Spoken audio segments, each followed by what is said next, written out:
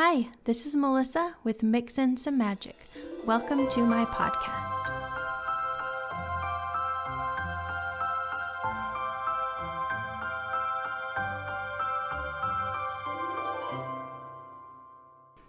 With Halloween right around the corner, I thought it only appropriate that we talk about the Happiest Haunts tour at Disneyland. Unfortunately, Disneyland's closed right now due to COVID, but the Happiest Haunts tour was one of my favorite things to do at Halloween time while I'm at the parks. I was hoping to do it again this year, but obviously that didn't happen. So the last time I did the tour was back in 2018. I know that they change it a little bit every year to keep it fresh for returning guests. So I was hoping to be able to do it again this year, but like I said before, that didn't happen. Maybe next year. It's on my bucket list. So when I did the Happiest Haunts tour back in 2018, I signed up to do it by myself. I was visiting Disneyland because my husband had a conference there. So he was busy with meetings and those kinds of things. And I just got to fly solo at Disneyland for an entire week, which was absolutely amazing. He would meet up with me in the evenings, and I had some friends there that I met up with here and there. But for a lot of the time I was alone.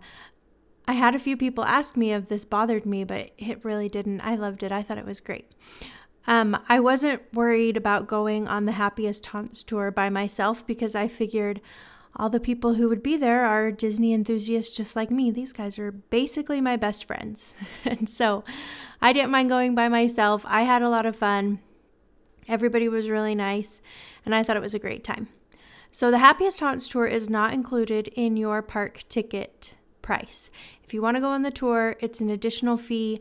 I can't remember what I paid back in 2018, but I believe it was around $89.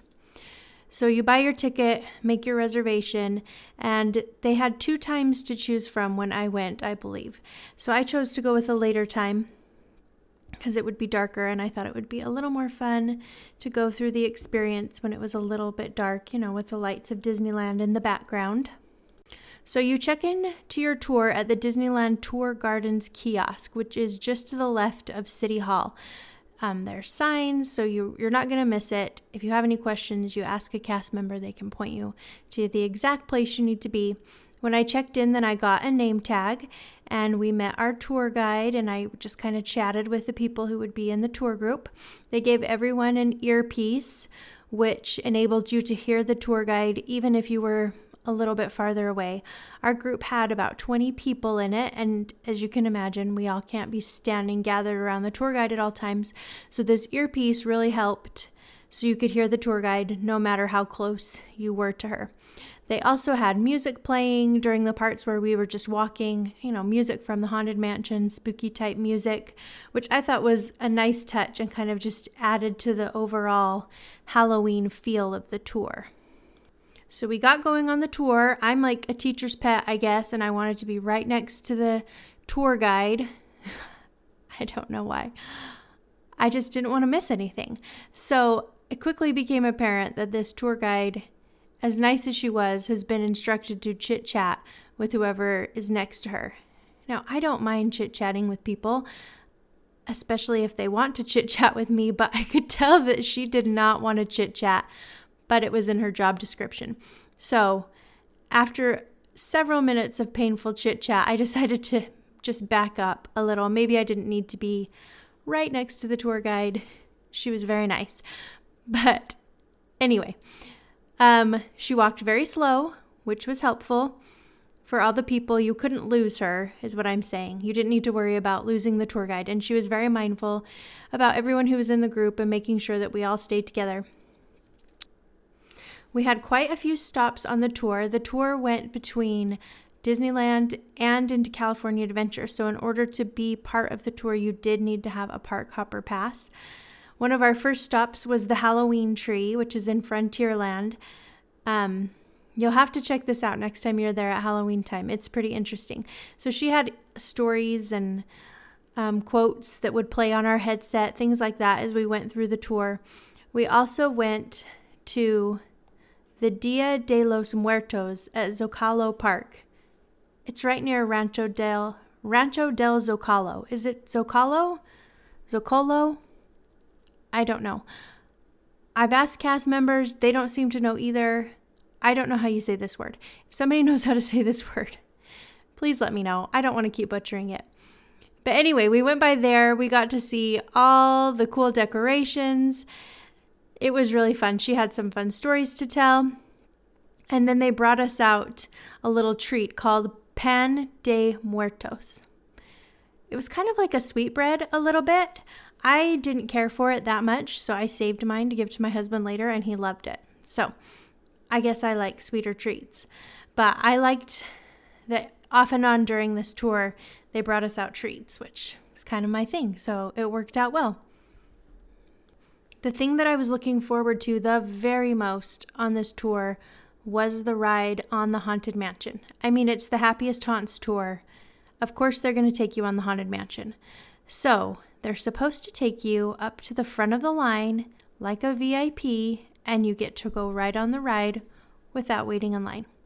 Unfortunately, right as we got up to the Haunted Mansion on that portion of the tour, it shut down and we weren't able to ride it. And I was so disappointed. How often do you get escorted to the front of the line? Never. I mean, they did give us a fast pass to return later in the evening, but it just wasn't the same as that walk up to the front of the line that I was looking forward to. So I still have not experienced that, which is disappointing. Another reason why I'm planning on doing the Happiest Haunts tour again as soon as Disneyland opens. We walked over to California Adventures after our not riding the Haunted Mansion, and we got to check out all the little windows that they do. They have all these Halloween windows, Halloween-themed windows at California Adventure. So we got to check out those. They took us into Trolley Treats, and they brought us out some pumpkin fudge, which was incredible. Very good. I don't think I ever would have bought pumpkin fudge on my own, but after having this square, which was a decent-sized square that they gave everyone, I was hooked. So pumpkin fudge, put it on your list. It's delicious. So we went by the Headless Horseman statue.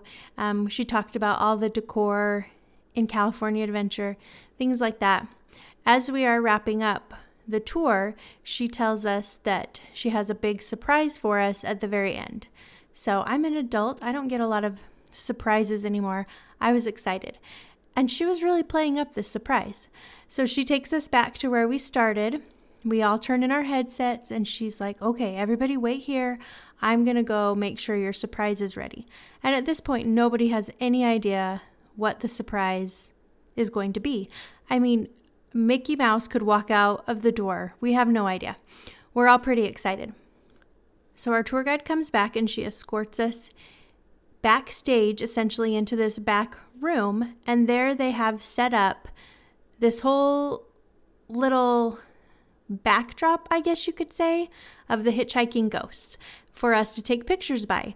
And it wasn't like a flat screen. I mean, these were like statues of the hitchhiking ghosts, which was pretty awesome. They gave everybody a lantern to hold, and we got to take our pictures in front of these statues, which I was very excited about. I thought it was a fun touch, very cute. I have the picture on my website. I'll put a link into the show notes if anybody wants to check it out. So as we're leaving, they gave everybody this little pin that's a key that has the Happiest Haunts tour and the year, kind of a little keepsake. So I've saved that. It was very cute. I've saved my name tag. I have some fun pictures on my blog post that you guys should check out. So it was really fun to learn all about the haunted history of Disneyland. The tour was about 2.5 hours, and I thought it was the perfect way to spend an evening at Disneyland. I do recommend it for adults and children 12 and up, just because there's a lot of walking, and I don't know that kids under the age of 12 would find it very interesting or fun. I mean, you definitely could take children under 12, but I don't think any of my younger kids would have enjoyed it. So there you have it. That's just my quick little wrap up of the Happiest Haunts tour at Disneyland. I can't wait to go back, try it again, see what's different, and hopefully that is something that happens in 2021. I've got my fingers crossed. Thanks so much for listening. Don't forget to check out my show notes for a link to my blog post so you can see the pictures that I talked about. along with some other information. Thanks so much. We'll talk soon.